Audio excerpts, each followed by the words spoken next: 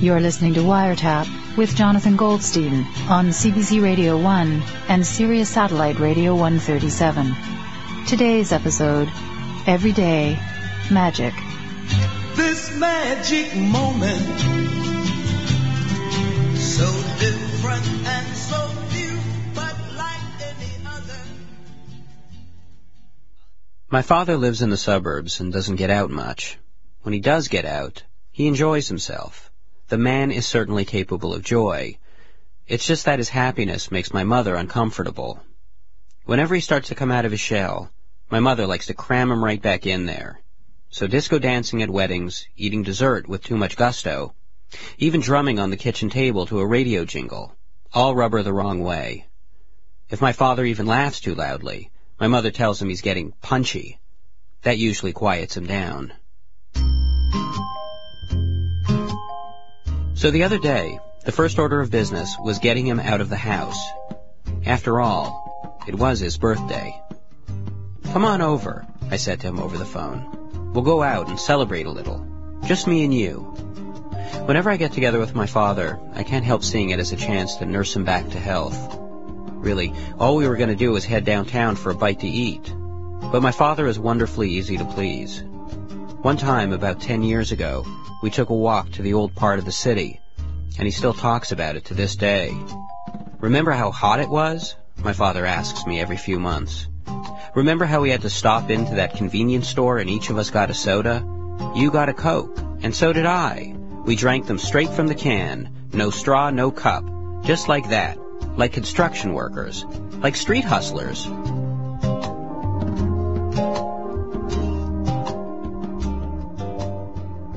When he got to my house, I offered to do the driving. He got into the passenger seat, and right off the bat he said, "Being chauffeured makes me feel like I'm on vacation." When he's with my mother, my father does all the driving. My mother sits shotgun, elbows bent, pointing her house keys towards the front door lock from 40 miles away. "What do you want to do?" I asked. He waved a hand and told me he didn't need pampering. Pampering. Since the mid-'80s, the man has been using the same 99-cent VHS tape to record and re-record the same documentaries about Nazi hunting.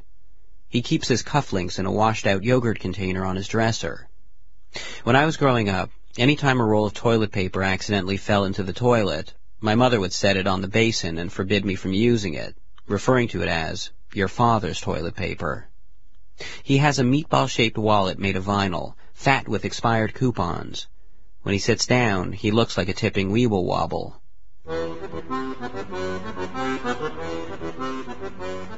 The first thing I wanted to do was find us a fancy bar.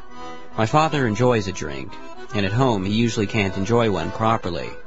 Unfortunately, traffic was bad, and parking was even worse. So by the time we found a spot, it was 4:30, and my father was ready for supper.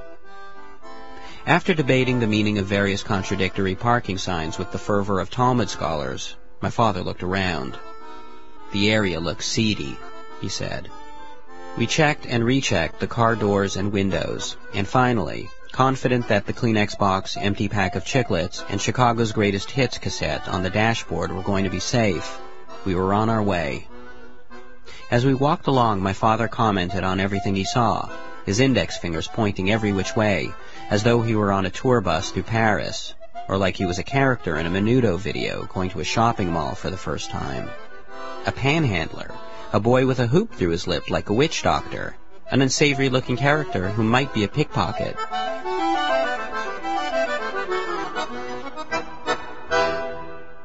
After about 5 minutes, we came to a Middle Eastern restaurant, which, to be honest, was more of a cafeteria.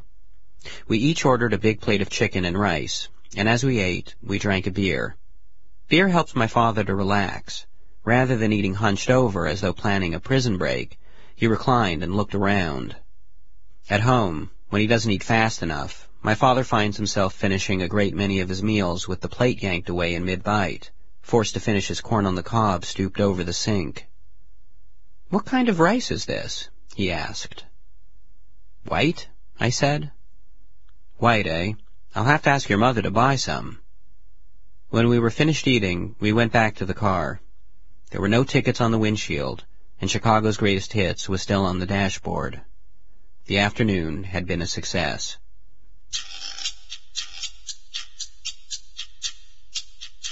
I called the house later to make sure my father had made it home okay, and my mother answered. She said my father was downstairs eating peanuts at the kitchen table. He had such a fabulous time with you today. She said this a little suspiciously. He can't stop talking about it. I asked her if he enjoyed the meal we had, and she told me not to feed my father garbage. Beer keeps him up all night, and he has to watch his cholesterol. When's the last time you had your cholesterol checked? She asked. I really couldn't recall. My mother was always reminding me how her brother had a heart attack when he was around my age. After I put down the phone, I stopped to imagine, as I find myself doing lately, sometimes several times a day, what my heart attack would look like. It would be an undignified, pulling down the drapes, cheeks bulging with veal sort of thing. It would be the kind of heart attack that friends would laughingly imitate in the kitchen during my shiva. My mother shushing them from the other room.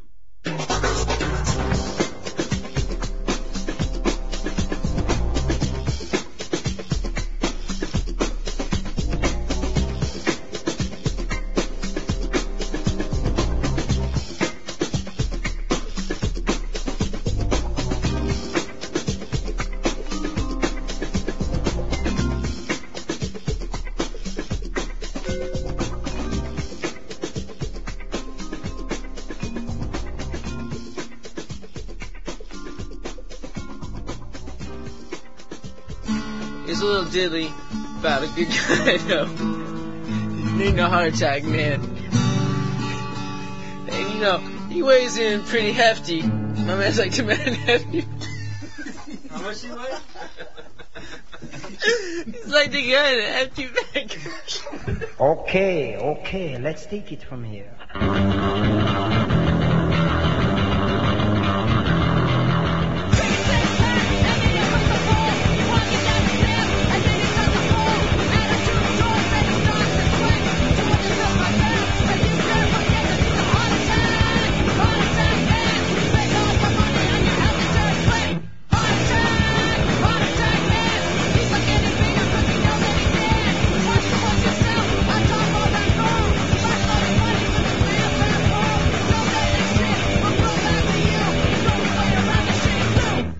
Hello? Hello.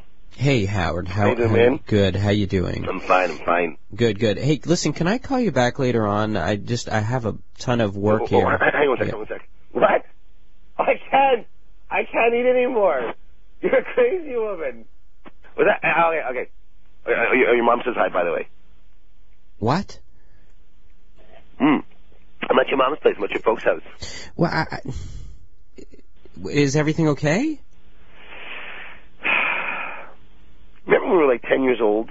We made those time capsules? And I buried one in my backyard, and you buried one in your backyard? No, you have no recollection of that whatsoever. We wrote letters to our future selves, and we packed it full of stuff that was important to us at the time. And Howard, no, I don't remember. Yeah. Can I please get out of my parents' house? All right, and can I just call you later on? I'm really busy. This is exactly what I was worried about. It's like, this is why I had to take things into my own hands. You know, I mean, you completely blocked it. What are you talking about? I'm talking about the child Jonathan Goldstein, the little boy that's so buried deep inside you. He's like trapped in a well inside your body, you know, and I'm looking down into the well, and I'm like lowering the bucket. I'm saying, Jonathan, come into the bucket so I can lift you out. All right, okay, Howard, what do you want me to do? Okay. You know, remember we were kids, and, you know, you were like 10 years old, and we jam-packed these time capsules full of all the stuff that was important to us. Mm-hmm. And we swore to each other, like when we were 40, that we were going to unearth these things and look through them and revisit our past, you know. I was so excited last night. I mean, I couldn't even sleep. I was just tossing and turning in bed all night. I was at your folks' house at the crack of dawn. It must have been like 4:35 in the morning. I kind of waited for a while, but you never showed up. I mean, happy birthday, by the way. It's a special day for you today. I should have started the whole conversation with that. Happy birthday, Joe. Right, thank you. Okay, Howard, first of all, my birthday isn't for another 5 months, all right? What are you talking about? That's first of all. Isn't today your birthday? No, Howard, no. Howard, Is it John's birthday today? Howard, I know when my own birthday is. Really? Howard. Yes, it's not your birthday. I could have sworn today's your birthday. And second of all, Howard, I don't turn 40 for another 3 years. Okay, John, look. All the other things aside, just for the moment, I was going to tell you, you're... We met in grade 2. We were the same age. John, no offense. I don't mean to upset your, celebrity balance here. I know but you were kind of like held back a few years there, and I mean, weren't you like always considered a bit like slow, kind of, and they used to kind of like... No, Howard, no. Like you were friendly and you were good at handball and stuff. Okay, listen, Howard. I guess that was just like a calling card for like, hi, I'm not like you. And I'm just taking things a little bit easier in school. And okay, Howard, I wasn't slow. It's kind of like a superhero. Howard, I'm the same age as you are, okay? Are you sure, John? Yes, 37, Howard. 37. Yeah. Listen, if you're so big on like the whole, like if you're hell-bent on unearthing someone's time capsule, go unbury your own time capsule at your parents' house. I did. I kind of did it the day after we buried it. I had put like my favorite chocolate bar that my sister brought from the States. Uh-huh. And we couldn't get chunky bars back then. You sure you weren't slow? Like officially? Okay, enough, please. Listen, I don't have to unbury it for like another couple years, all right? But when I do, Howard, I'll call you up on the phone. We'll both go out to my parents' house together. Together we will unbury my time capsule from the backyard, okay? Yeah. All right? Yeah, well, that's nice of you. Unfortunately, I don't think that's going to work. Why not? Because I really felt this was important, like to do this for you. Uh-huh. When I saw you weren't there this morning, I guess I kind of like I realized that you're kind of running from your past, like always, and I guess it's like it haunts you in a way. And I kind of thought maybe I should take it upon myself to unearth your time capsule. You opened my time capsule. I mean, evidently you don't really care much about it because you didn't remember about it, and you barely remember your childhood, and you haven't even like visited your family home in like 8 months. So your mom says. That doesn't make it. That's none of your business. I can't replace their son. That's what we ultimately learned. Is I can't replace their son, Jonathan. I mean, I didn't. Aren't you kind of curious? Are you curious to know what's inside it anyway? Well, you pulled everything out of the box and everything? Well, I could put everything back into the time capsule. I could get your dad to dig another hole. You can wait your 3 more years. You can unearth the whole thing. All right, okay, just... No, it's okay. Just get your dad to do it all over again. All right, fine. All right, John, I'm going to take you on a little voyage. Flying backwards in time to the ba-ba-ba-ba. Just, what's in the box? What do we got here? You got like a chess piece. Oh, yeah, which one? It's a rook. Wow. Oh, you got that I Love Bach T-shirt? Bach? Bach. Yeah, Johann Sebastian Bach. I loved Bach as a kid. I know. You have a T-shirt. It's very tight. It's so funny. I mean, it must be. It's so. Wait, tight. you're wearing it? Of course, I'm wearing it. What do you? I'm trying to get into your past. You gotta. It's tactile stuff here. I'm smelling what's to be smelled. I'm wearing what's to be worn. Oh God. Yeah. What else do we got here? Here's your first pencil. Isn't that your first pencil? Mm-hmm. Not very interesting. What else do we have here? A paper clip. Howard, listen, I'm gonna... Kit Kat wrapper. Okay. Here's something interesting. This big box of... Oh, it's all magic stuff. Magic stuff? That's so strange. Like this kind of red egg thing. There's cool little red balls. Coin tricks. Oh, man. Howard, I don't know if you remember. I love magic. Yeah. That was my whole thing. I remember all that stuff. Little half coins and big cards and look, there's even a little note here for yourself. There's really? It says top secret on the envelope. Huh. Top secret. Can I open it? The envelope. What sense of security have? Yeah, I actually already did. Uh-huh. It says, note to my 40-year-old self, Jonathan, don't ever forget the magic. That's not bad for a kid that was held back a few years. That's pretty good. I wrote that? Yeah. Are you kidding? No, it's here in a little envelope. You put some stickers on it of like a magic hat with a bunny rabbit. Oh man. Yeah. Don't ever forget the magic. That's all it says. Wow. Yeah, these are probably valuable, some of these old toys. Oh, you got this cassette in here too. There's Magic Mix on it. What's that? Magic Mix. Oh my God. My big dream was I wanted to actually do a kind of choreographed magic routine like David Copperfield. Where I would come out on stage and there'd be my anthem, there'd be the music playing, and I would have hoops of fire and you used to put those little shows on. Yeah, and I wanted it all set to music. Yeah, I remember you take a cardboard box and you make the whole the whole kind of stage set and everything, and you put on a good show. You were very convincing. I really wanted to be a magician. You were a magician. You're really good. Like, despite all the challenges you had in school, you were really good at magic. You know, Howard, honestly, I don't even remember the last time that I even did a magic trick. Yeah, you betrayed your entire youth. In a way, you're just basically killing the dreams of a child. I think the little Jonathan Goldstein would have been disgusted with me. He'd be disgusted. What have I become? When did it happen? It's okay, Joe. At least you know now, right? You know that people. I'd love cheesecake. Oh, these nice strawberries. Yeah, just put it down over here. You just have to, just take care of yourself. It's too late. No, it's not too late. That's the beauty of magic. It's never too late. With magic, you can make things happen. You know what we're going to do? We're going to put on a show. We're going to go to the backyard. We're going to Mickey Rooney style. We're going to put on a show. We're going to make a nice big magic curtains with your dad's boxer shorts. And we're going to get all the kids in the neighborhood to come. And you're going to put on a big show in the backyard. You're going to brush up on your technique. No, it's too late, Howard. You say it's too late? Why don't you just, build yourself a little baby coffin and throw your child into that baby coffin and throw it into the water? Look at yourself. Look at yourself. Are you that old? Okay. No, you're 40. That's nothing. I'm not 40. You know what I mean. Ish. Here. I know it's going to get you going. Hang on a sec. I got your little magic tape here.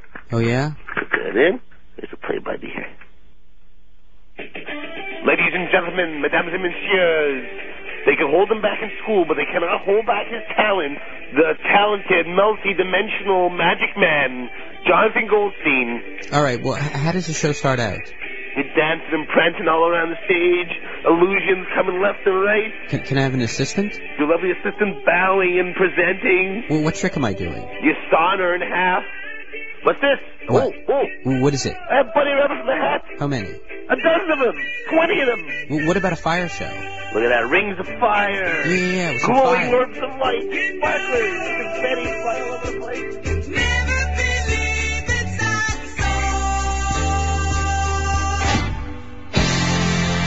Never been awake, never seen a day break. Leaning on my pillow in the morning. Lazy day in bed, music in my head. Crazy music playing in the morning light.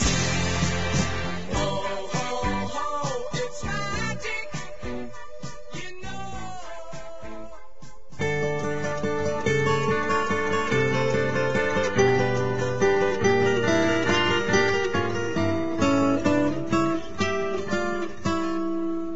If I could save time in a bottle, the first thing that I'd like to do is to save every day till eternity passes away, just to spend them with you.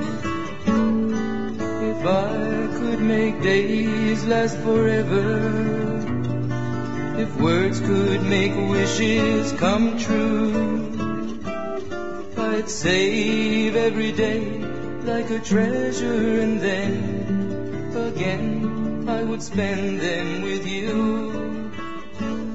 But there never seems to be enough time to do the things you want to do once you find them. Hello? Is this Jonathan? Yes. This is Ben Heaslip. I don't know if... Oh, Ben, hi. You're Howard's friend. Yes. He left me a message saying that you were going to call, but I wasn't sure. Why were you calling? He said to give you a call about being on the radio show? Okay, because... I'm the magician. You're a magician. That's very sweet of Howard, because lately he's been trying to bring a little magic into my life. Yeah, and I really think it would work so well in your format, and I think it would just benefit both of us immensely to get it out there. But he told you it's a radio show that I do, right? Yes. It's not TV. It's a radio show. Right, and I've heard the show. Yeah, I think it's terrific. Thank you. I would love the chance to get in there maybe and show you what I do, and then if you can broadcast that. I think we would have a winner. have you thought this through? I mean, have you ever tried to do magic over the radio? No, I mean this would be exclusive to your show. No, but I'm not doing. I see what you're saying. I'm not doing this on other. Right? No, that's not what I shows. mean. I mean, what I mean is like, have you ever actually performed, magic tricks on the radio? No, and I think so that's part of what's exciting for me. Well, that's a part of what makes me think that you don't understand what being on the radio, because you can't see anything when you're on the radio, right? Like, what kind of give me an example of one of these magic tricks that you could do over the radio. As I said, I've got a whole range of things. Okay, so what do you got that, Oh, this would work real well on your show. I'm going to make myself disappear. Really? Yeah, I mean, I will vanish before your eyes. See, that's again, right. Well, but before your eyes, or, I mean, we can do this. This is an audio. I mean, I can do this now. Make yourself disappear? Yes. Okay, fine, go ahead. Ben? Okay. Okay, right. I get it. Ben? And I have returned. Fantastic. So that's one, Okay. You got any others? Sure. I mean, you want to see me float? See you float? Well, yeah, I mean, I can actually levitate myself a few feet off the ground. Really? Well, okay. Sure. Yeah, let's hear that. Yeah. Okay, it takes great concentration, Jonathan. It's just something that I've got it. Oh, here I go. Jonathan, I don't know if you can hear me from up here. Uh-huh. I have levitated about 4 feet above the phone. You're levitating. Requires great physical concentration. Jonathan, are you there? Yeah. So, I mean, you heard that. I heard that, yeah. That was, you were doing some real levitating there. So that's another one that's just enormously popular, and I think almost, we could really use that radio medium to set that up, because, I mean, you can hear the difference in where I am, right? Mm-hmm. Oh, you know what we could do? What's that? We could do shrinking. Oh, yeah? You could shrink? Yeah. If I concentrate enough, I can begin to make my size actually diminish, and my skeleton, and along with all of my body parts, begin to shrink down to a size that is 1 fraction of my original size. Jonathan, I don't know if you can hear me now. I can hear you, Ben. But I am now 1/16 my actual size. Things in the room look giant. I am concentrating to bring myself back to a normal size and grow back to the size of the person that you would have been used to talking to. What the heck? All right, fine. We'll give it a try. You want to come down to the. That would be terrific, Jonathan. Yeah, I think seeing some of this stuff face to face would be really, really terrific. So I could see what people are going to hear. All right, fine. Come on down. How do I? Let me just. You know what I'll do for you? This will be fun. I'm going to write your address using telekinesis. Oh, are you? I am not using my hands at all. And to prove that to you, actually, I'm just going to drum on my desk with both hands. You hear that? Mm-hmm. All right. So how could I be moving the pen? There's no way that you could be moving a pen, I guess. As I'm drumming it. All right. Now the pen is coming over to the pad. And why don't you go ahead and give me the address, and I'll write it with the pen while I'm still drumming here. Okay. You're going to be coming down by bus? Yeah. Okay. So just you'll take the 39. Hurry on. Right. Are you writing this with your mouth? No, I'm writing it with telekinesis. You're writing. Oh God. All right, fine. Okay. So what do you think? You're just going to keep when you get off the bus. Okay. You're gonna make a left at the Shell station. The Shell station? Mm-hmm. Okay. And then what do I do? You're gonna look for the tower. You're gonna see the CBC insignia. You can't miss it. CBC. My CBC insignia. Right. And then you're gonna. I'm on the 3rd floor. Suite 3. No, the 3rd floor.